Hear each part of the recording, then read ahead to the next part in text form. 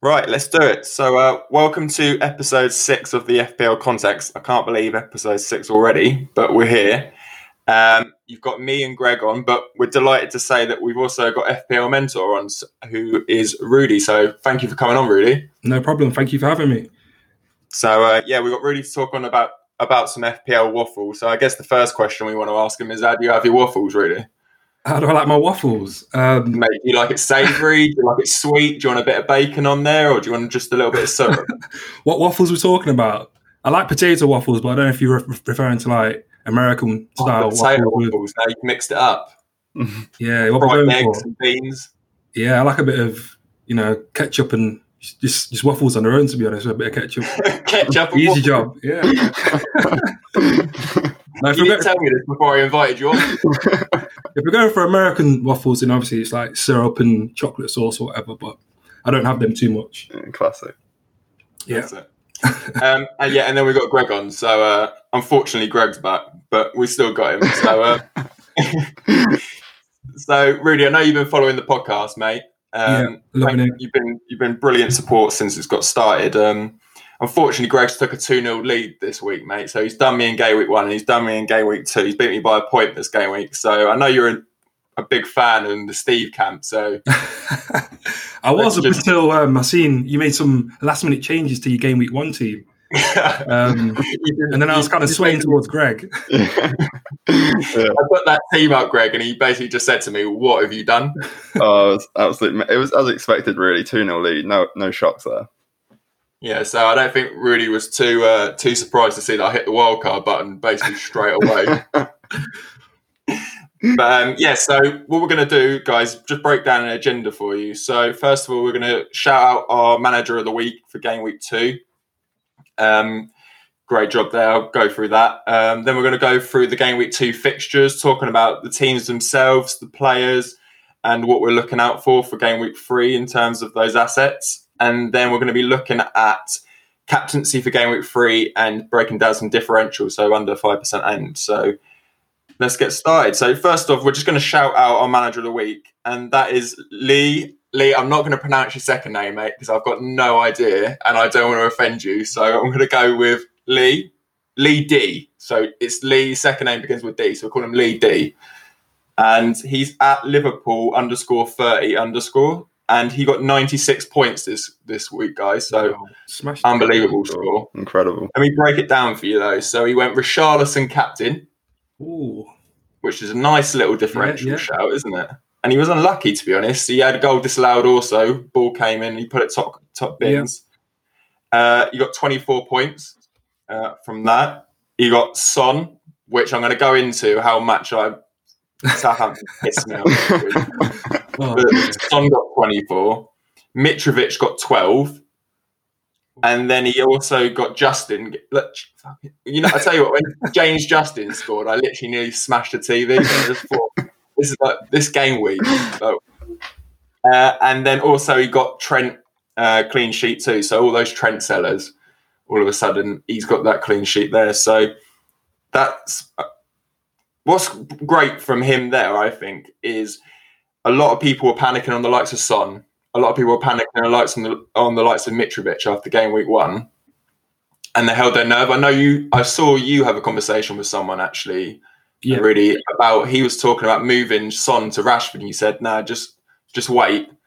Yeah. And he bagged 4 goals. So you saw the 4 goals coming, did you? Well, after watching the Southampton Palace game, and seeing how far Kyle Walker-Peters was getting up the pitch, the way Zaha was exploiting the right side of the Palace defence, I thought that kind of bode well for Son, especially after watching the Spurs-Everton game as well. I know Son wasn't too impressive that game, but in terms of his positioning and how high up the line and how attacking he was, I thought he would be able to exploit the defence. So, and then that kind of come good for me. I don't really like to give advice out too much on FPL Twitter or whatnot, because if it goes wrong, then obviously, I don't want to be accountable for that. But, I was just surprised that so many people were selling Son. I think it was like the second most transferred out. I know. It was the same with Trent. all of a sudden you're seeing Trent's own shooter down by 10% after one game week, and like he was the most essential pick before the game, and then after one game he's crap. Yeah, so exactly. It's a funny one, but well done to Lee, unbelievable there, mate. We're just going to quickly break down our teams. So, Rudy, do you want to quickly just let us know how you got on this week, mate, and what was good, what was bad? Game week 2. Okay, game week 2. So I ended up on 70 points. I took a hit going into game week 2 as well, so 66 all out. Oh, love it. To be honest, you know what? Saturday, that early kickoff, having no Everton players, I thought this is going to be a big red eye. To be honest, I like the look of the Everton players, but I didn't see a 5-2 result there. I honestly didn't. And I thought, who was the opponent again? Everton versus West Brom, wasn't it? Yeah. And I thought West Brom played okay in parts in terms of keeping possession, and there was creating a few chances, worrying the Everton back line. And then Gibbs, I'm not a big fan of Gibbs at all. I think he's robbed a career as a footballer, 10 caps for England. I don't know how. And I was literally making notes about that game. Wait, quickly. Sorry, Kieran. I know you're listening, mate. But sorry about that. I was literally making notes, and I made a note that at a point that he was getting exploited on the left, and he just doesn't really look like a footballer, to be honest. And then next thing you know, you see Coleman blitzing him down the right hand side, whips in the ball, goal. Minutes later, he's sent off, and then he just ruined my whole bloody day, crazy, to be honest. Yeah, I know, it's crazy. And the thing about it is I can hand on heart say that I did see a hat trick coming for Calvert-Lewin, and that's why I put him in my team. So he looked good. He looked strong. I just knew it. I generally, I wanted Richarlison from the start. I've always wanted Richarlison because I know Ancelotti said at the end of the last season about him bagging 30 goals this year. And obviously I didn't completely believe that, but I thought, right, so he's going to be putting the right ingredients there for him to really produce. And I think he had a lot more shots in the box against Spurs than Calvert-Lewin did. Yeah. But I just couldn't get there that extra mil. So I went for Calvert-Lewin, and it's paid off. But Greg, you're fuming, aren't you? It frustrated me so much. It was the first game of the week. I knew Steve had Calvert-Lewin, and so Calvert-Lewin's first goal, about 10 centimetres out, and then second one about 10 centimetres out again, ball already going in from Richarlison's shot, and then the third one, it comes off the back of his head, and I was just like, what an awful start to the game week. He's got that poacher game. It frustrated me so much. It was interesting to hear what he said about Ancelotti as well, in talking to him about one-touch finishing and not taking so many touches before he shoots, and to see him kind of putting that into practice really, and it working for him. And I think we all know Ancelotti's a big fan of him anyway. But I'm really impressed with how he's come on this season in terms of he looks like a lot stronger. He's winning headers on the ball. He just looks a lot sharper. Looks he's got an unbelievable leap on him, hasn't he? He's got his standing jump. He's got incredible jump on him. So who was your main point scorers for you this week then, mate? Let me just have a quick look. So for game week 2, obviously Son, 24 points. And my second highest point scorer was Danny Ings. So obviously he bagged 2 in the same game. So that game I walked away with 6 goals, which is exactly what I needed after watching that Everton game and having no Everton cover. So very nice. Yeah, I was feeling a bit relieved after that. Elsewhere, I didn't really do too great. Obviously Trent got the clean sheet. Justin, he picked up a goal. You didn't have Justin and all, did you? Yeah. To be honest, Greg, to be honest, Steve, I've been slating Justin since pre-season, saying how much I don't rate him as a footballer. And I'll be honest, I've only got him in my team because I was playing the fixtures. He's 4.5. I really don't rate him as a player, but I think he's starting to change my opinion a little bit. He's doing all right for me in FPL. Yeah, he's been so attacking, hasn't he? He's been so attacking. I think he's absolutely crap like you, but I think, but yeah, if he gets the points, he gets the points. It's a bit like Calvert-Lewin. Calvert-Lewin, he could hit it in with the back of his head, his knee, or even on the end of his dick if he wants. As long as it goes in the goal, I don't care. Do you know what I mean? I'll take the points. That's it. What about you, Greg? So I know you've done me by a point. Yeah. Which pretty annoying, if I'm being honest. But How have you done it? So the main one for me was Son again. He really saved me this game week, to be honest. He got almost half of my points.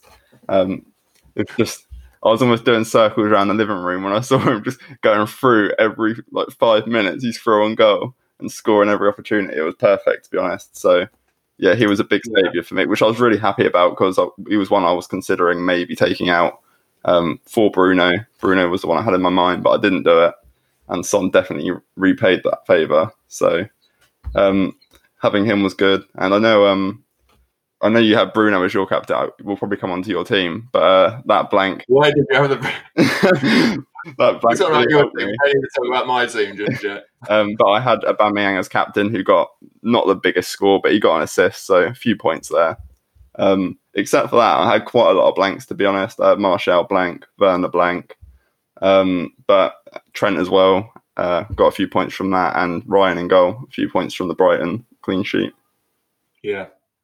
Yeah, well, on Sunday, I was just thinking I might deactivate this fucking team. It was just literally just Son had done over Southampton, and I was fuming about that. And then it came to it, and Monday night I just looked at it, and everything went right for me. So I was on around the 30-point mark, and then I had Martinez in goal, who I on the wild card, I brought him in, and I was out shopping with the missus, and Greg rang me and he was like, he's only saved the bloody penalty. So I had a can of beans in my hand, and I'm just going, fucking get it, can of beans above my head. No way. And then also I had De Bruyne, so I brought De Bruyne in early on the wild card too, and he is such an exciting prospect as that. I know obviously already De Bruyne is the king, but to have him in the number 10 role and on penalties, I know we'll go into that game, but he's just as good at FPL as you could ever wish for. Totally agree. Underpriced as well. I don't know how he's not 12 million this year. I know, mate. I know. Brilliant. I think also, well, we'll go into the City game, but it will be interesting when Aguero comes back if he'll still be on the pens, but if he keeps putting them away, I can't see why they change it. So that's one to keep a lookout for. But okay, so let's quickly go through the game. So I know we've spoke a little bit about Everton West Brom already. Now, I watched the whole game actually, and I was pretty impressed by West Brom actually. For the first half an hour, they were playing really, really, really nice stuff, especially in Diangana. I thought he was playing really, really well. And Pereira, great goal. Yeah, they were a constant threat. And I don't think that Everton were really prepared for that counter attack. I thought Allen was getting a little bit overrun at there, which he's going to take a little bit of time to get accustomed to because Spurs played so slowly in the first game.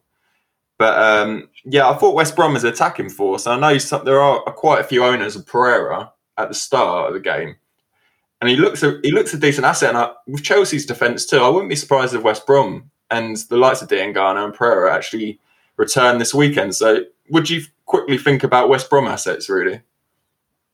Not for me. But you weren't expecting that question. What do you think about West Brom players? I do like the look of Pereira, but I just think, is he 6 mil? Yeah. Just a little bit steep for me. I don't know if they're going to score enough goals to kind of justify that. So for me personally, I don't think I'm going to be considering any West Brom at this point anyway. But yeah, feel free to do as you wish, Steve. I'd like to have a pop, but how can I? I just could never see myself defending a West Brom player. It's hard to. I just think they're both good players, Diangana and Pereira, and they will create for themselves, but there's nothing around them. So it's just going to be just individual bits of brilliance here and there. Yeah. And it's just that supply chain, like you said, it's just not going to be enough. And when you look at the likes of Foden being 0.5 mil than Pereira, it just doesn't really make much sense. But he does look a good player. And I think people who think clean sheets are going to be an absolute definite against West Brom, I don't think that's going to be the case. But so looking at Everton now, obviously people are pulling their hair out because James hasn't had a price rise yet, even though he's gone up by like 10% in terms of ownership, which is weird. I'm not 100% sure what's going on with the price rises this year. Yeah. But what do you think of James, Greg? Obviously, he got his goal, but you said that you weren't too sure. Yeah, so I'm not 100% convinced on James at the moment, which is probably quite unpopular. I think in terms of a player, he's absolutely quality. I think I've been really impressed with him so far. But I think he scored a goal in that game, but I think it was his only shot, and it was pretty much a worldie. It was like 25 yards out-ish. He did get an assist as well, which is definitely positive, and he's on free kicks. And we don't know who Everton's penalty taker is yet, but I could consider him being potentially the penalty taker. So it's like you made your argument that you thought he was crap, and then you all of a sudden gave us 5 reasons why he was good.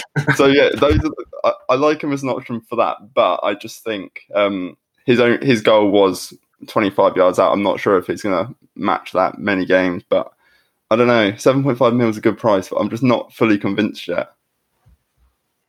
Okay. What do you think, Rudy? Obviously, everyone's been clamouring around James.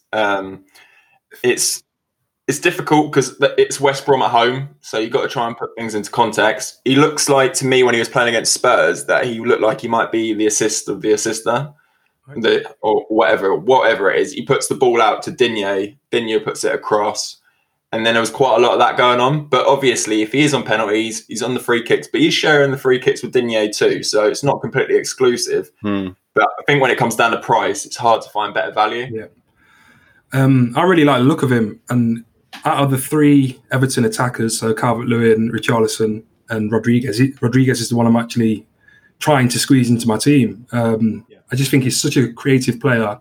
His left foot, the way he just picks players out, through balls.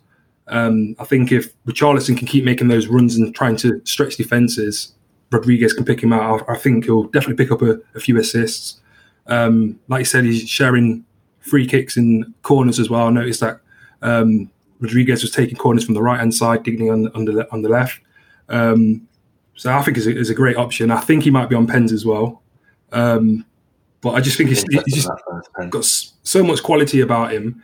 Maybe it's a bit of a nostalgic kind of move at this moment in time. I think we all want to see him do well and kind of set the Premier League alight. But maybe we're all just kind of getting a bit carried away.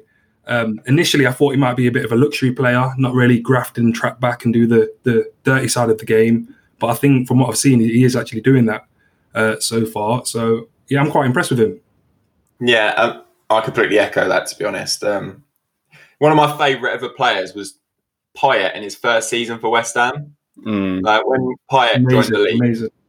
I didn't really know too much about him, but he was an absolute maverick in that first year. And I'm thinking if James can do something fairly similar, then obviously he's a great option. But I think the difference is that Everton, it's not like they've just brought in James from last season. They've brought in Doucouré, they've brought in Allen, so they've got a better supply chain to him, and that's more solid for him to actually work within that side. So I think he is a better asset than if he had just picked up and he put into the Everton squad. The whole team has improved in terms of quality. So I think he's definitely really high on the watch list for me too. And I know a lot of people are looking at Digne, and he's at 6, so quite expensive for a defender. I know we're trying to get as much in midfield as possible.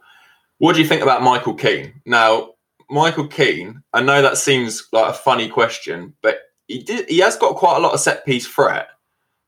He did score, and he is obviously cheaper.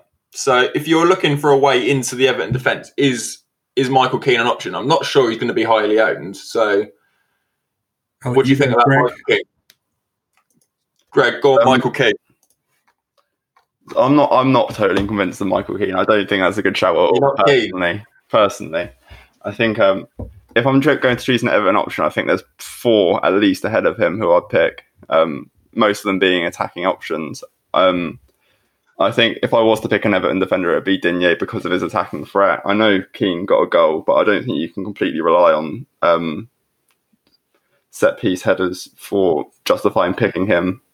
So not for me, personally. Okay.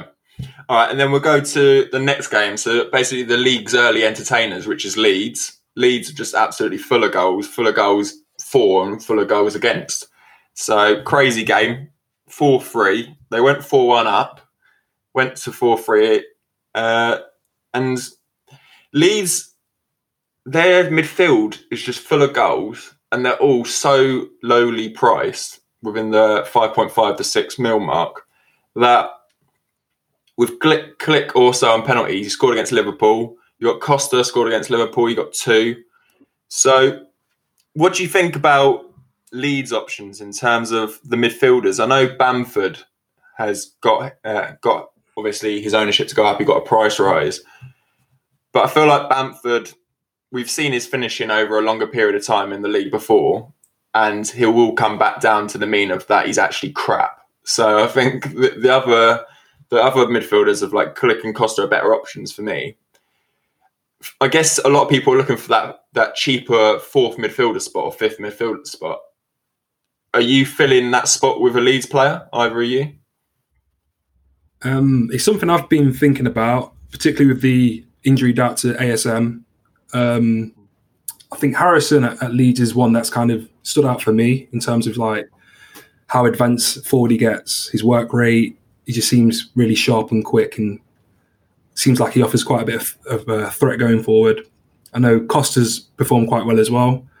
So I think out of the Leeds midfielders, I think Harrison's probably the one that I've got my eye on. But at this stage, I think with all the newly promoted sides, I think I tend to hold off a little bit to see how their form, kind of whether they can maintain their form after 4 or 5 games. Because obviously it's still the honeymoon period for some teams. So I'll be holding off on any of the promoted teams for now, personally. I think one point about Leeds is it seems that with the tempo that Bielsa plays and like the amount of effort that they put in, they do tail off a little bit at the end of the seasons. Every seasons they've had, they've tailed off a little bit. And I think if you're going to have Leeds assets, you probably want them fairly early on in the season, because then I feel like after Christmas time, then you're going to start seeing that those energy levels aren't as high as before. And they're letting goals in for fun already. So I know they're trying to get a new centre back in. But what do you think, Greg? I know you're on your wild card at the moment. So are you looking at Leeds midfielder? Yeah, so I have got a Leeds midfielder in mind. Harrison is one I really like the look of. I like the look of Costa. Obviously got 2 goals against Leeds. But the one I've got my eye on most is Klich. 5.5 midfielder. He takes penalties, I believe. He scored great goal against Liverpool. I think he's got great attacking returns so far. On penalties, I think penalty takes is such a big thing this year. It seems like penalties have been given left, right and centre. So that's one of the main reasons I'm justifying it at the moment. I think it might be 13. I think there's been 13 penalties. Really? Since within 2 game weeks. So if you're talking about, so it's just over 6, like 6.5. And they can't have half a penalty, but still to have 13 over those 2 games, it really does show that penalty takers they're basically essential. So that's why I will always have KDB over Sterling, for example, just because of that assurity that you get that. But I think that's, and then obviously just quickly looking at Fulham. So it's hard to look at Fulham. Like it's basically like, what can you say about a pile of dog shit? But sorry, Fulham fans. Sorry, Fulham fans. I'll tell you that. And then, so we've got Mitrovic. He got 2 goals. So I know he was talked about quite heavily for game week 1. He got benched. Everyone was pulling their hair out. People were stuck. He got 2 goals. But is it just the fact that Leeds were really open, or is Mitrovic going to actually be a decent option? I think it's probably going to be that Leeds they got a bit tired. It's early on in the season still, and it opened up for him. I can't really see Fulham creating too much, to be honest. So what do you think about Mitrovic? Is he 6 mil? I know it's not that much money, but I just think there's better options, isn't there? 6 mil, I think, is definitely an option worth considering at 6 mil. It's just Fulham. They don't look very convincing at all. Even in that Leeds game, I wasn't really impressed with how they played necessarily. But it looks like the only real option for goals, really, when I think of Fulham. I think, for 6 mil, I think you just got to hope that Fulham pick up a goal or two in every game. He reminds me a bit of like, I don't know, Fulham remind me a little bit like a school football team, and they've got that superstar striker up front who they heavily rely on, but the rest, everyone around him is just crap. It's like, I know what you're saying. It's like the under 13s, and you put a 16. Yeah, exactly. Just trying to do it all on his own. But have you ever seen that photo of Lukaku in the under 13s, and he's like standing up opposite another kid, and the kid's maybe like 4 foot, and Lukaku's already 6 foot, massive. Yeah, just like that. So ended on that. Now I don't really want to talk about this game because it was fucking painful as a fan and also as an FPL player. But so we got United lost 3-1 at home to Palace. It was an absolute horror show as from a fan's point of view, but also FPL point of view because I captained Bruno. Obviously, I had Martial in.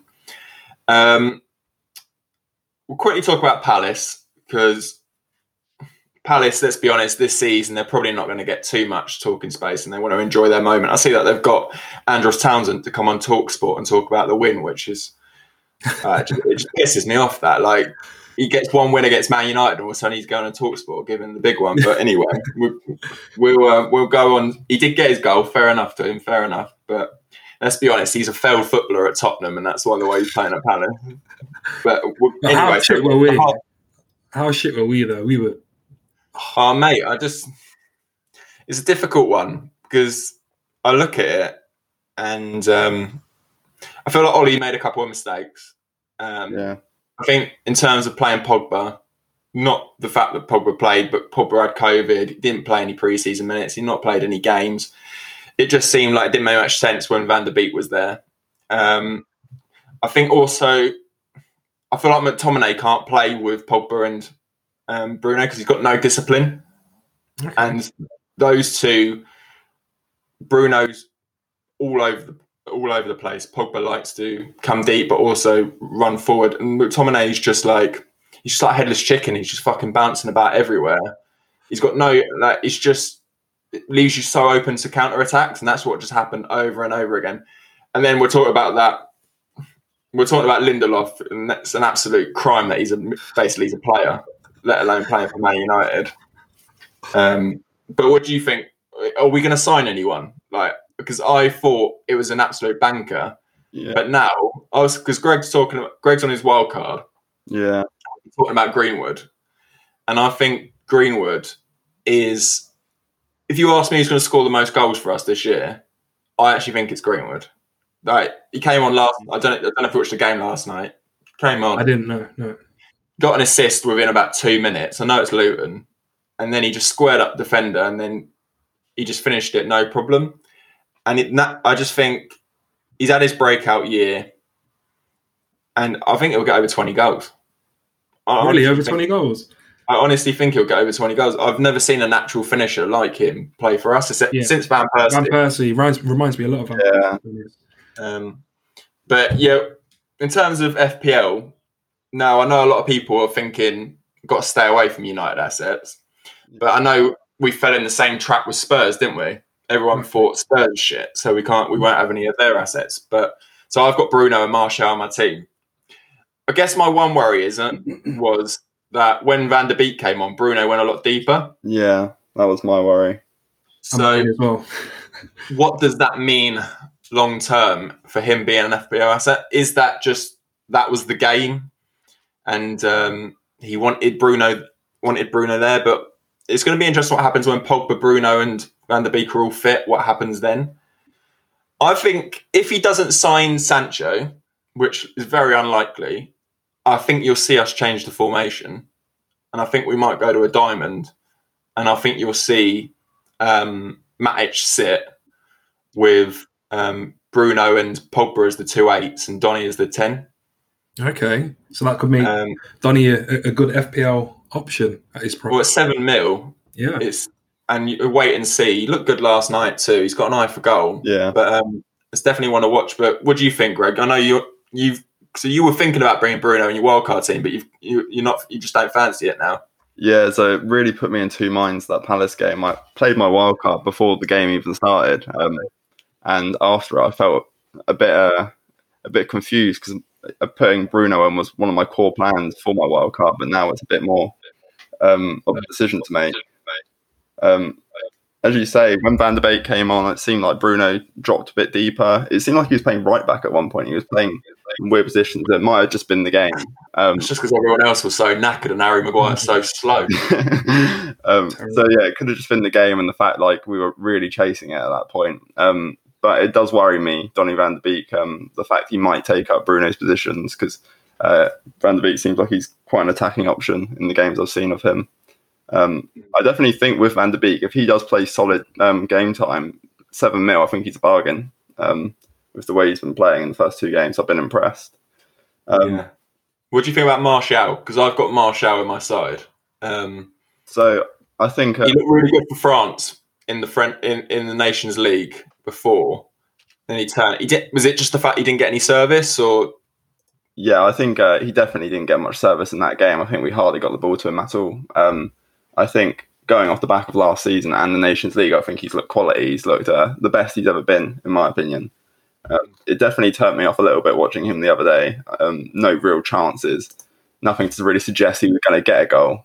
But it's just one game. So maybe that'd just be a knee-jerk reaction if you're thinking about getting rid of him for your team. Yeah. What do you think about long-term Martial, Rudy? Do you think he'll do well? Good option? I wouldn't be worrying at this stage. I think he's shown last season what he can do when he's in form. I think he's only going to get better in time as well. For me, what I noticed from the Man United performance, I just think we look so lacklustre and just not like we hadn't had a pre-season. I watched the game and it felt like a friendly match. And we know how difficult Palace can make it for teams. And yeah, they just did what we expected, really, kind of sat back, invited Man United on a little bit. But I think they were more up for it. The way McCarthy and MacArthur were in the centre of the park, just battling for everything. And Zaha and Townsend breaking. I think they was all over us, to be honest. We just had no tempo. Pogba giving the ball away 4, 5, 6 times. Maguire doing the same. I just feel like the tempo of our play is so slow, and it just makes it easy for teams like Palace. They're happy to play like that. But what impressed me with Van de Beek was when he came on, you could see he was trying to inject that little bit of pace and energy and speed into the game. Yeah. So that's worrying for me because obviously I was anticipating him coming in and maybe sitting more of a deeper role within the midfield, allowing Pogba and Fernandes ahead of him, because we know he can play that defensive role as well. And I think he could play that role quite well because it kind of feeds into the way we play in terms of breaking up play on the counter attack, and he's quite quick. He's got a good pass on him. He can play through balls. So I was hoping he would kind of fall into that role, but I don't think that's going to be the case now. I think he's going to play more attacking, which is bad news for Fernandes owners. And Van de Beek did play the 10 last night before Bruno came on. So that is definitely one to keep an eye on. Just quickly before we move on to the next game, just a quick question for both of you. Rudy, we're going to sign Sancho? No. I'm going to say no. What do you reckon, Greg? We're going to sign Sancho? I reckon it's too far gone now. I'm going to go with no as well. I saw on the news today, apparently Dortmund are baffled by how we've approached trying to sign Sancho, which kind of made me laugh. I just think he's there to stay now. Wow. I think we need an Ed Woodward impression. Last time you did it, we got a good signing, so... It's true. Well, I reckon Ed's actually sitting there going, I'll tell you what, they're going to crack. They're going to crack. They're going to let me have Jadon for 60 million on deadline day. I know it. We call him up on deadline day and he'll be like, hey guys, it's Ed. 60 mil? Ed, fuck off. Phone down. I can just see it now and we'll end up signing Josh King. But yeah, another game that was painful for me was Arsenal West Ham. And the reason what was painful for me was last week I had Nketiah as my differential pick. He came on, he played a minute, and he got me one stinking point. With this one, he came on and he bagged a goal, and he bagged the winner. So, quickly, I want to talk about West Ham, because I've got Souček, and I know Souček was talked about quite a bit before the season started. If you didn't watch the games, you would say that Souček is basically a defensive option, isn't worth having in the side, because I'm having him as a fourth midfielder at the moment. And there's not really any goal threat from him.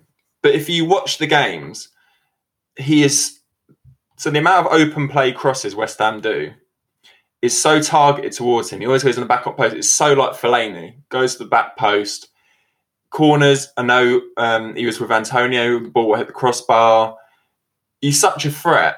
And I think it's coming. So I'm happy to hold with him. And I think I don't expect lots and lots of goals, but for 5 mil, I think he's just got that constant aerial threat. So when he plays the bigger teams, there's still that potential of him scoring from a set piece. Whereas the other 5 mil assets, for example, they're not going to have that goal scoring potential because the team's not going to have the ball.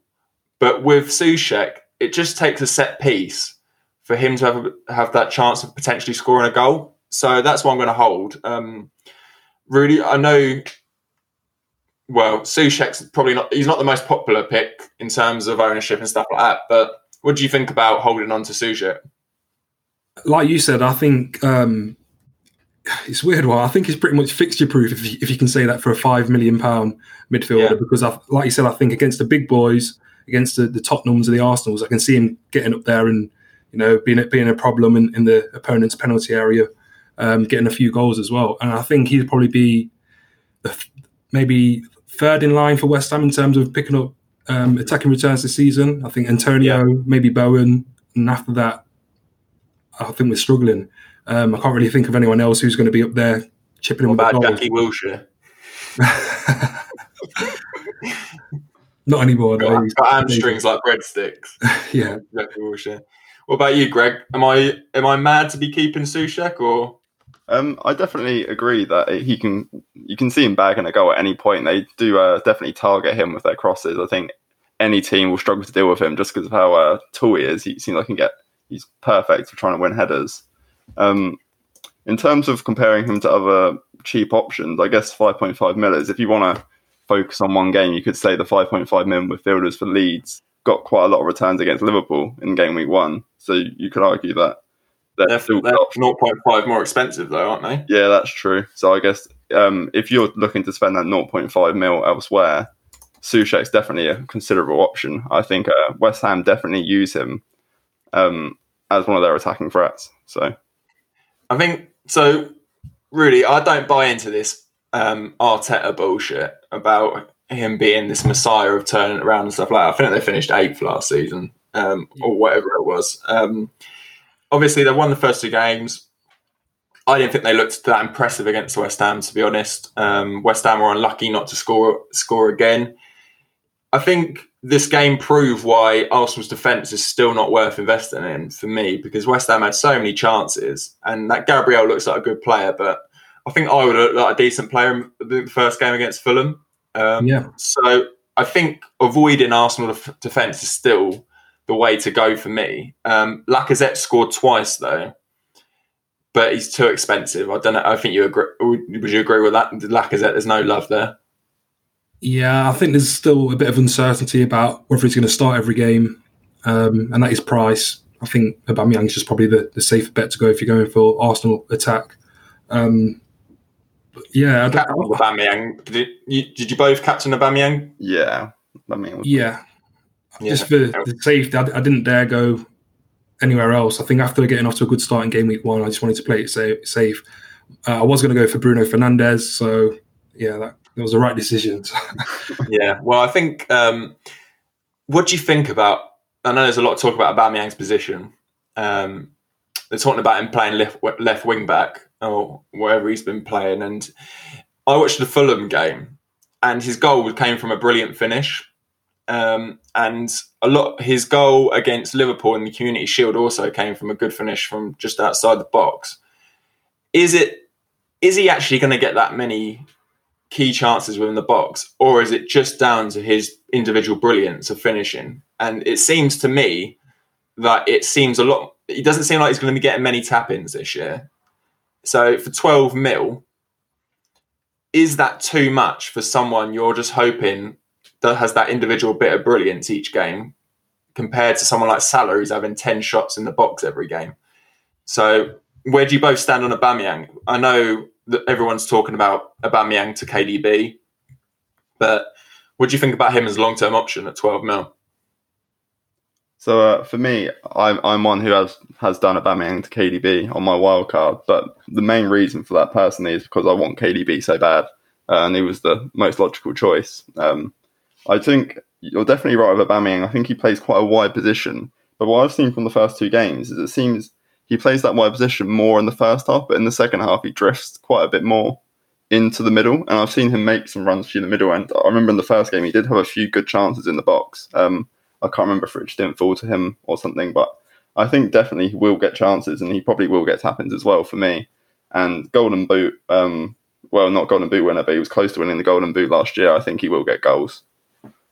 Well, he's got 22 in the last 2 seasons, but yeah, obviously a great option. But I think just keep an eye out on that positioning, because if it's taking a worldy finish every time, then I don't think it's worth it. Right, let's go to the game. What fucking blew my mind on Sunday, which was Southampton versus Spurs, 5-2. Now, I know both of you had Son, but I want to quickly just go into this game. Now, I'm Hasenhüttl, right? And I'm sat on the sideline. Spurs have scored just on the edge of half-time. What have they done? Oh, yeah, they belted it over the top, done it across to Son. He's put it in. Okay. So 46th minute, what's happened again? Oh, they've belted it over the top, across, and Son's put it in. So I'm sitting there and I'm thinking, I wonder what they're doing. I wonder how I could change this. So 5 minutes later, they've belted it over the top, put it across, and Son's put it in again. So anyway, he sat there again and he looked at his notes and he's ripped. Oh, they're putting it over the top. Anyway, he looks up and they've fucking belted it over the top, put it across, and Son's put it in again. So what I'm trying to say is Hasenhüttl the least adaptive manager in the Premier League? Or does he need a pair of glasses? Or what is going on? Because that defending was fucking suicidal in that second half. And when I saw that, because I had McCarthy and Kyle Walker-Peters in the first game week, there's just, with someone like that, you just think the guy just don't give a toss about the result, because that you can see how Leicester put 9 past them, because they just don't adjust when it's going wrong. They just don't adjust. So I think it basically completely writes off any Southampton defensive assets for the foreseeable, because if they're going to, there's no leadership on the pitch or on the sideline to make a change when it's not going right. So what do you think? I know both of you are buzzing because obviously Son's put them in and I'm bitter that he did, but what do you think about that in terms of Saints defending, staying away from, because McCarthy, he has sieves for gloves, doesn't he? So he just, what do you think? He's one I'm trying to get rid of my team, out of my team ASAP. The defence it looks shocking. Kyle Walker-Peters, as I mentioned earlier, as we've seen in the first game, was exactly the same in the second game. Sorry, I'm echoing a little bit here. That's all right.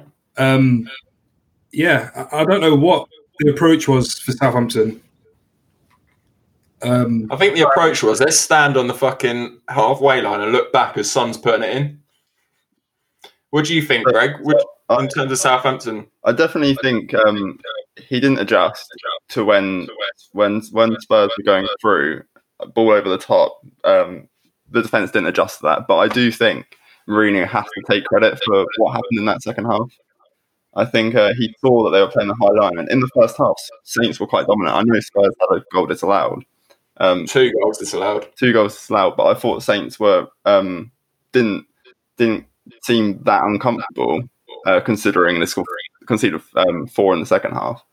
I just think Mourinho made some changes at halftime. I know he brought on Lo Celso for Ndombele. I thought Ndombele had a decent first half, so you could say that was questionable, but it might have turned out to be an absolute masterstroke because it led to 4 goals in the second half. So, and I know Kane dropped further deeper. Sane went more up front. Kane was dropping deep, putting the ball over the top. That was something that changed in the second half. So I think it was both Hasenhüttl making defensive maybe naive tactical mistakes, but also Jose capitalising on what Saints were doing. Yeah, no, true. I just want to really hammer home a point about McCarthy, okay? So I had McCarthy game week 1. Anyone who's got McCarthy, Rudy, you might want to put your hands over your ears for this one quickly. Okay. Right, so he let 5 goals in. Yeah. He also let another 2 goals in, which were disallowed from Kane. So that's 7. And I'm just looking on the points for the game, and he made 1 save.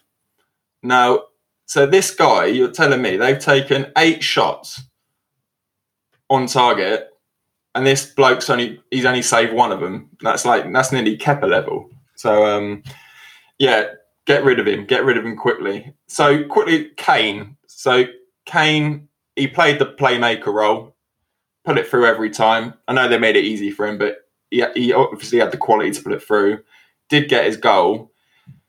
Is Kane 10.5? It's the lowest he's been in a while. If you've got a mil spare, do you go Werner to Kane now? Not for me personally. I think Werner with his upcoming fixture against West Brom, that looks quite appealing. I think the problem is with Kane. I think it's quite hard to predict. That's something that I noticed last season anyway. When he'd have a favourable fixture, you'd be expecting him to kind of score big and get some returns, and far too often he kind of walked away with 2 points. And then the games that I didn't expect him to do as well in, that's when he was getting his hauls. So for me personally, he's a good pick. Don't get me wrong, but I think Werner, I think he's going to start hitting the back of the neck soon. A bit cheaper than Kane as well. So if I had Werner, I'd be looking to hold it and just ride it out with him, because I think it's a matter of time before he starts finding the back of the net. Yeah. Is there a worse finisher in the Premier League than Che Adams? Because I don't know if he's got the wrong contacts in or whatever's going on, but he's had so many opportunities, but he just can't put it in the net. So for 6 mil, do you hold on because he's getting all the opportunities, or is it just too frustrating to watch him miss every time, Greg? I think definitely he's had his fair share of chances, which he hasn't converted in the first 2 games. But if I was holding Che Adams, I wouldn't be looking to get him out just yet. I think he is still a cheap option, and he is getting the chances, which is a big thing. So I think it's easier for a player to start converting chances than it is for a player to start getting chances, if that makes sense. So I think he's still a good option. Yeah. All right, so we're going to quickly quicken the pace up, because I know we've done quite a bit already, just so basically ranting about Southampton's defence. But we'll quickly talk about Newcastle-Brighton. There's not really a lot to talk about. I know Brighton won 3-0. Newcastle will be really disappointed with that. Morpay getting 2. But the big talking point from this game for everyone FPL-wise was Lamptey, wasn't it? He was absolutely electric. Got another assist, 4.5. And I think he's going to be fine for the United game. For the 4.5 options, he's one of the best ones, isn't he? Yeah. Definitely. Yeah. You got him in your wildcard, Greg?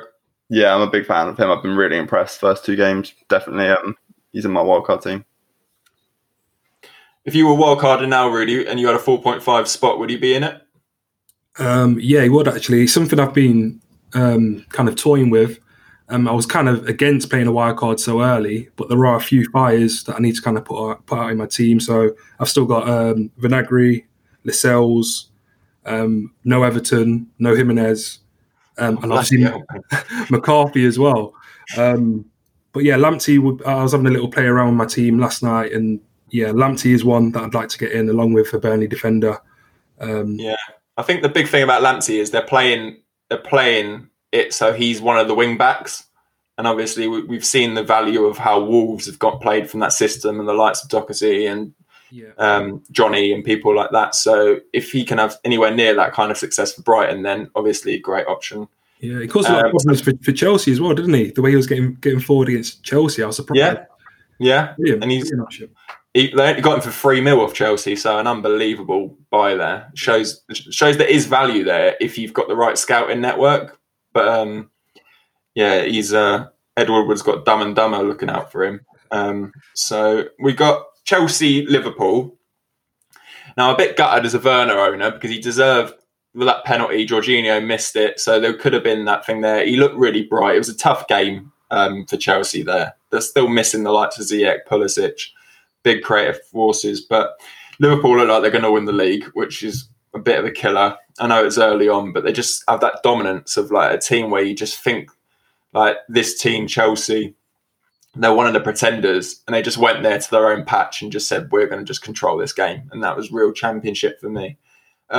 So people who went from Mane to Salah, are they going back to Mane again this week? Or he got the 2 goals, but Salah at home?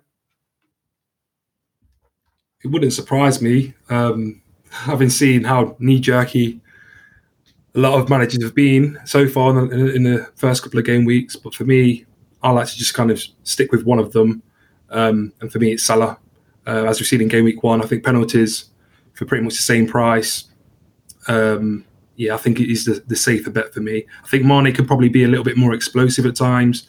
But I think Salah will probably keep ticking over a little bit more in terms of consistency. Maybe there'll be a few games where he might only get 5 or 6 points. Whereas I think Salah will probably go a few games getting 2 or 3 points, and it has a couple of monster hauls. Yeah. So that's how I think. And then, Greg, I don't know if you think this too, but Thiago came on. He looked a little bit, I know it's his first game, but when players ran past him, he looked like he struggled to keep up in terms of that, and obviously made a clumsy tackle on Werner. If he plays the CDM position and Fabinho doesn't, does that make Liverpool's defence weaker assets? And that's what I'm thinking. If Fabinho goes to centre-back and Thiago goes to CDM, I think they're going to get... I don't think he's going to be giving them that coverage.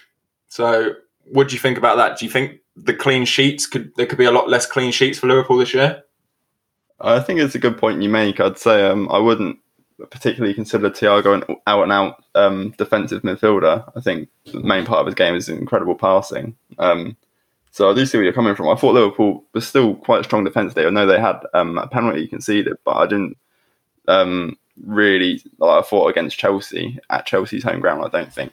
I was disappointed with Liverpool's defence. I think it hasn't turned me away from them for sure. And especially with the Liverpool defenders, I mean, the attacking threat they have as well as their defensive capabilities, it doesn't worry me about their defence. And I think Thiago's a class player. First game, I think he'll get better and better. Yeah. And then we go late into Sunday, so we've got Leicester-Burnley. So Leicester-Burnley, Burnley are decimated by injuries at the moment, so it's hard to really take on board. But Justin got the goal, and then another one, Castagna got 2 assists. Now, if Pereira comes back, I know Castagna's at right back, what happens? Does he go out to the left? But he does look a great option at the moment in terms of his attacking threat. He's got 3 assists in the first 2 games. 2 assists and a goal. Is he a potential option at 5.5? I think he's had a price increase to 5.6. So what do you think, Greg? Who, Castagna? Yeah. I think Castagna's been very impressed with him in the first 2 games. Looked very good attacking-wise. As you say, got the 2 assists, got a goal. Pretty much the dream start for him as an FPL option, besides not the clean sheet in this Burnley game. But definitely 5.5 mil. He's looked great so far. Yeah, and I think anyone who invested in Pope is going to be a bit worried at what they're seeing so far, just because they just look decimate. They look desperate for some reinforcements, and it doesn't look like it's coming. I know they signed Dale Stevens today, but that's about as exciting as I can even think of. Like, that's just so shit. Like, honestly, that's so depressing. That's like your mum telling you she's bought you a chocolate bar and comes back with a fucking topic. Like, that's literally what it's like. So what do you think? Is it the end of Pope's not going to be anywhere near the top at the end of the season, is he? Or what do you think? I think Burnley will turn it around. I don't know how long Me's out for. Is that a long term? I'm not too sure. I know Tarkowski's very short term, but yeah, I didn't think they were too bad against Leicester. Obviously, they started off quite well. They got their first goal, didn't they? Chris Wood impressed me. I thought he had quite a good game. But yeah, going forward, Leicester were just all over them pretty much. I think really what worries me about Burnley is they've got such a small squad, and obviously the whole season's so condensed that usually they could maybe cope with it a bit better, but I think they're going to really struggle this year with just the lack of reinforcements they've got. And I think another one who we're going to move on to now is Sheffield United. Now, Sheffield United, without Henderson, they've brought in Ramsdale. And Ramsdale, he's obviously nowhere near the level of Henderson. So Villa took the game 1-0. I know Sheffield United had the penalty. Martinez made the save. Is he the best option of the 4.5 goalkeepers? Yeah, I really like Martinez as an option. I think in terms of quality, I think he's a great goalkeeper. Maybe worries me a little. I know Aston Villa are quite strong defensively, but I really liked Ryan for Brighton because I thought Brighton looked really solid so far. Yeah. But I think Martinez definitely up there as one of the best 4.5 millers, especially if you're getting the likes of Lamptey in, because that gives you Brighton coverage and then Villa coverage of Martinez. So, yeah, for me, definitely he's one of the best options. I know a lot of people invested in Sheffield United's defence last year with Ramsdale in goal. I don't think the way they've been priced now, they've all been uplifted a little bit from last year's success. I just can't really see them being... I know it's very early, but just I look at Ramsdale and he just reminds me of Pickford, just full of mistakes. I don't know what you think, Rudy, but Sheffield United, their defence, I just don't really see that investment this year. Yeah, having watched the first couple of games, some of the goals they conceded, I did wonder whether if Dean Henderson was still in between the sticks, whether he would have saved them, and I think he probably would. So yeah, I tend to agree with you. I think they'll leak a few more goals than they did last season. Well, considerably a lot more goals than they did last season, unfortunately. But yeah, I think it's when you start like a 6-a-side team, Rudy, and like you've only got 6 players, so you need to make the team, and you just put the crappiest player in goal. That's literally just how I feel about Ramsdale. I just feel like he's just the worst player, so they just shoved it in goal. But I can't believe they've paid 18 mil for him. I love your agenda for Ramsdale. I don't know where this has come from, but it just seems like you can't stand the guy. Well, basically the background story is I went to university at Bournemouth and saw them there, loved it up there, and he had a good season at Bournemouth last season. But if we're being honest, he made loads of saves, but a lot of the time he let in goals he shouldn't have. So basically what I'm saying is, guys, Ramsdale's crap, and I wouldn't bother investing in that. And then the last game, we saw them Monday. Very impressive. This is the thing about United. Everything gets thrown at United. We didn't have any pre-season. City had no pre-season, and they beat Wolves away. So it's hard to judge. But obviously, we've touched on De Bruyne. I think we'll come away from De Bruyne because we'll talk about that a little bit in the captaincy stuff. But Jesus and Foden. So Jesus 9.5. Is it, obviously with City's upcoming fixtures, is it worth going from Werner to Jesus for a little while? Going that double up? Greg? I would argue, yeah. I think City are going to be full of goals. He's with Aguero out at the moment. You know, Jesus is probably going to start up front. So he's going to get chances. Definitely see him scoring goals. So I can see why you'd want to bring in Jesus. But in terms of transferring out Werner for Jesus, I think Werner as well, I'd expect him to start getting goals soon. So I wouldn't think that'd be a transfer worth making for me personally. And then we've got Foden. Do we trust Foden to start? I think that if there's no Silva, they've not brought in anyone. The only one I'm really think who might be a threat is Bernardo. Bernardo coming more central.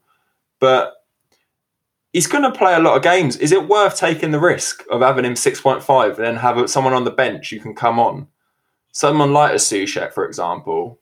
And if he doesn't come on, but is the problem, do we trust Pep to not bring Foden on if he doesn't start him? Is it worth the gamble? What do you think, Rudy? Is it worth the gamble? 6.5? I think so. 6.5 for a team who's probably going to go on to score the most goals in the Premier League. Is he playing as part of the front three as well on the right hand side? I think he played instead of Mahrez, so he played him out on that wing. But I think when Mahrez comes back, it'll be interesting to see what happens, because when he brought on Torres, but he took Sterling off for Torres, and he left Foden. So I think it's and he got quite a lot of goals in post lockdown, didn't he? So I just think 6.5. You might just want to take the hit and let the land lie. Yeah, and I think even coming off the bench, if he does come on with 20 minutes to go, I think he's always capable of getting an assist or getting a goal. So 6.5, I think he's a steal. Great value there for me. And then another big talking point is Podence. Now, Podence been starting up front with Jimenez. The problem is they've just signed Semedo. Does that mean that Semedo goes right wing back and Traoré goes higher up and Podence is under threat? Then you've also got the new signing of Fabio Silva. I think it's something like that. Fabio Silva. Yeah, Fabio Silva. He's obviously been bought for big money. He's going to want to start games up front. Podence 5.5. He looks brilliant. He looks great in the first 2 games. But is it eventually going to be a transfer waiting to happen? So what do you think, Greg? Yeah, I definitely think there's a rotation risk there with Semedo coming in. It'll be interesting to see what that means for the wingers, because it might mean Traoré's competing with them now for the wing spots. So I think rotation risk is definitely the downside to Podence. So I do think he's looked quality in the first 2 games. And Wolves have great fixtures coming up. So there's that as well. I think overall, I think Podence is a good option, but it's maybe one to wait and see how his game time comes. You guys are killing me. I literally put Podence in like Monday night game. And I think he really impressed me in the 2 games that I've seen him play. And I just can't see him being dropped based on that. Well, I didn't think of some of the scenarios that you just put forward there. So, yeah. Well, he did Meg KDB, so you can't get dropped after Meg KDB. Yeah. To be fair, on my wildcard team, he's currently in it, so I'm also thinking of him. No doubt he got into the change room after the game and he went, "Did you see that?" KDB. I'd be literally talking about it non-stop. All right, so we've gone through the fixtures there. We're going to quickly just go on to game week 3 and just talk about the captaincy. And I picked out the main options because there's no point about talking about the likes of Mitrovic and stuff like that. We've got no chance. So the main options I've got here are I've got KDB at home to Leicester. I've got Werner away at West Brom. I've got Salah at home to Arsenal. And I've got Jimenez away at West Ham. Now, the reason I put Jimenez in there is because of West Ham having the positive coronavirus test yesterday. Diop getting that there. You don't know who's going to drop out before the game starts. So that's one to keep an eye on there. But from those options there, I think the main discussion, what seems to be happening on the community so far, is between De Bruyne and Werner. Now, De Bruyne, I've got De Bruyne as captain, and the main reason is I feel like you can trust him. Like, he's proven, he's on penalties, he's playing number 10, he's at home. City score lots of goals at home. Leicester, yes, they've scored a couple of goals, but they did let in 2 against Burnley. They haven't been tested too much. They played West Brom the first game. Justin and Castagna are playing high up. That leaves them fairly exposed. They're not going to beat a finger there. I just think KDB, you're looking at a double digit. I think there's a double digit haul coming this weekend. But obviously Werner's got West Brom. And West Brom have let 7 goals in the first 2 games. So what do you think in terms, not 7 goals, 8 goals they've let in the first 2 games. So Werner versus KDB, who do you prefer out of those 2? I think they're both great picks, to be honest. Like I said earlier, I think Werner's only a matter of time before he starts finding the back of the net. And I wouldn't be surprised if he went on to score a brace this weekend against West Brom. But I think the safer option for me would be De Bruyne, just because he keeps things ticking for Man City. He seems to be at the heart of every attack. And I wouldn't be surprised if he went to go on to get a double-digit haul again against Leicester City. And the other captaincy option that I heard you mention was Salah as well. That's one I've been thinking about this week. Home to Arsenal, I think it is. And I can see him doing quite well this weekend. I don't know why. I think the fixture is a bit off-putting, but I can see him doing quite well. So he's currently my vice captain. Yeah. But I'm leaning. So who have you got captain at the moment? De Bruyne. So my transfers this week were De Bruyne and Podence in. And I took out, who did I take out for De Bruyne? Aubameyang and ASM. That sounds like good moves to me. Yeah. I think Salah's got a really good, pre-Arteta, he had a really good history against Arsenal at home. I just think, so United done it before last season when we've played against Liverpool, and we've played 5 at the back. And when they've played 5 at the back, and that's what Arsenal usually seem to play in the big games, and they really cut off the space between where Mane and Salah can come in between the centre back and the full back. Yeah, and that's why I think he's a great option, but I just feel like I can trust KDB just a tiny bit more, and that's why. But he can make me look silly. Salah can make anyone look silly with getting more than 2 this season, this weekend. But what do you think, Greg? Salah, KDB, Jimenez, who do you fancy for this week captaincy? Well, yeah, I guess this might be like a boring answer, but I think they're all good options. I think they're all got the potential of scoring a goal or 2, or maybe a few assists. I think Werner against West Brom, definitely could see him getting a couple goals maybe. I think he's looked dangerous. I think it's only a matter of time before he gets off the mark. I think I'm swaying towards De Bruyne over Werner just because, I don't know, I'm just a little bit worried captaining Werner because I haven't seen him score a goal yet. So it's kind of turning me off it a little bit. I don't think that Werner is yet. Have you actually seen him have a clear chance yet? Like, he's played 2 games. Yeah, I haven't seen him have a clear chance. Did he have one against Liverpool? And I don't know if that might have been offside, actually. I think. Yeah, no, he did. Yeah, the one that went across the box and he absolutely spooned it. Yeah. yeah. No, see, it's just when I see stuff like that, I just think, I know KDB and Salah they're proven, aren't they? So you can trust them. But I think a slightly left field one is, if I had him, I would like to captain Jimenez against West Ham because I think they're going to be decimated. And I think Wolves have looked so impressive. And I know they lost to City, but in the second half they looked really good, I thought. And I think Podence is a brilliant shout from you to bring him in for this game. But something slightly left field, Jimenez, and also Calvert-Lewin. He's got Palace. Now, obviously, Palace have done fairly well in the first 2 games, but people still need to remember it's Palace. So I think he's another good option. But if you've got the thing about it is, if you're paying 12 mil and 11.5 mil, you're paying that premium money to captain them most of the time, aren't you? So if you've got like KDB in at home to Leicester or Salah at home, and you're finding a reason to not captain them, then really you can't kind of be asking yourself why they're in your team. Yeah. So I agree with that. So I'm going to go with KDB. So is it all KDB all round? Yeah, for me, KDB for me. Just wanted to add on your point about Jimenez as well. Like, he's one I don't really see as getting big hauls. I think he's another one who's quite difficult to judge when he is going to get more than 1 goal in a game. So I wouldn't be surprised if Wolves won, I don't know, 3-4-1 or something at the weekend, and Jimenez only picked up a goal, maybe an assist as well. But no, you're right. He's like that 1 goal ticking over, isn't he? Yeah. Cool. And then the last thing we're going to go through is, so we've been doing our bro versus bro differential competition. It's currently 1-1. The standard's been appalling. Really, the standard's been appalling. So in the first game week, I picked Nketiah and Greg had Bowen. Bowen got 2 points and Nketiah got 1. So he took that one.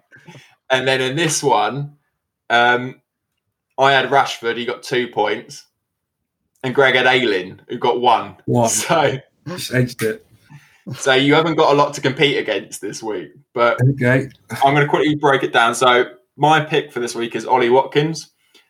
The main reason is I think he obviously done well with Brentford last season. He's looked good so far in pre-season. He scored against Man United in pre-season. Good header. He's away at Fulham, which is the main reason. I've seen Fulham in 2 games. There's nothing there. They let him 4 against Leeds. He's 1.5% owned. Fulham have let 7 goals in the last 2 games. I feel like Villa are going to score goals, especially with a little bit more fitness in there. Grealish picking up a little bit, Watkins picking up a little bit with his teammates.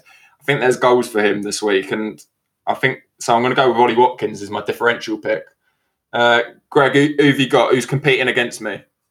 So I've got Gabriel Jesus competing against your Ollie Watkins this week.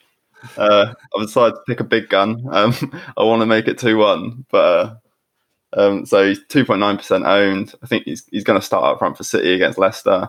I know he's scored against Leicester in his past 2 times playing them. I think City will get a few goals against them, and I think he'll get at least one of them. I'll tell you what, if Jesus is on the bench, I'm going to tag both of you straight away as soon as that team news comes out. Sterling starting up top. And what about you, Mentor? Who have you got? Who do you fancy for your differential pick? Well, obviously we've spoken about Podence, so I'm not going to be boring and go for that one. I'm going to try and be a bit of a super differential here, and I'm going to go for. Listen up, guys. He's called it super differential. So okay, 0.8% ownership. Dwight McNeil for Burnley up against Kyle Walker-Peters. I like Southampton. Something different if it comes up. I like that. I really like that. Yeah, I like that. Yeah, Dwight McNeil. All right, guys, keep your eyes out. So we've got Dwight McNeil. He's up against Ollie Watkins. And then Gabriel Jesus, boring old Gabriel Jesus has turned up and he wants to be part of it too. But so that's it, guys. Thanks so much for joining us, Mentor. Everyone, thank you.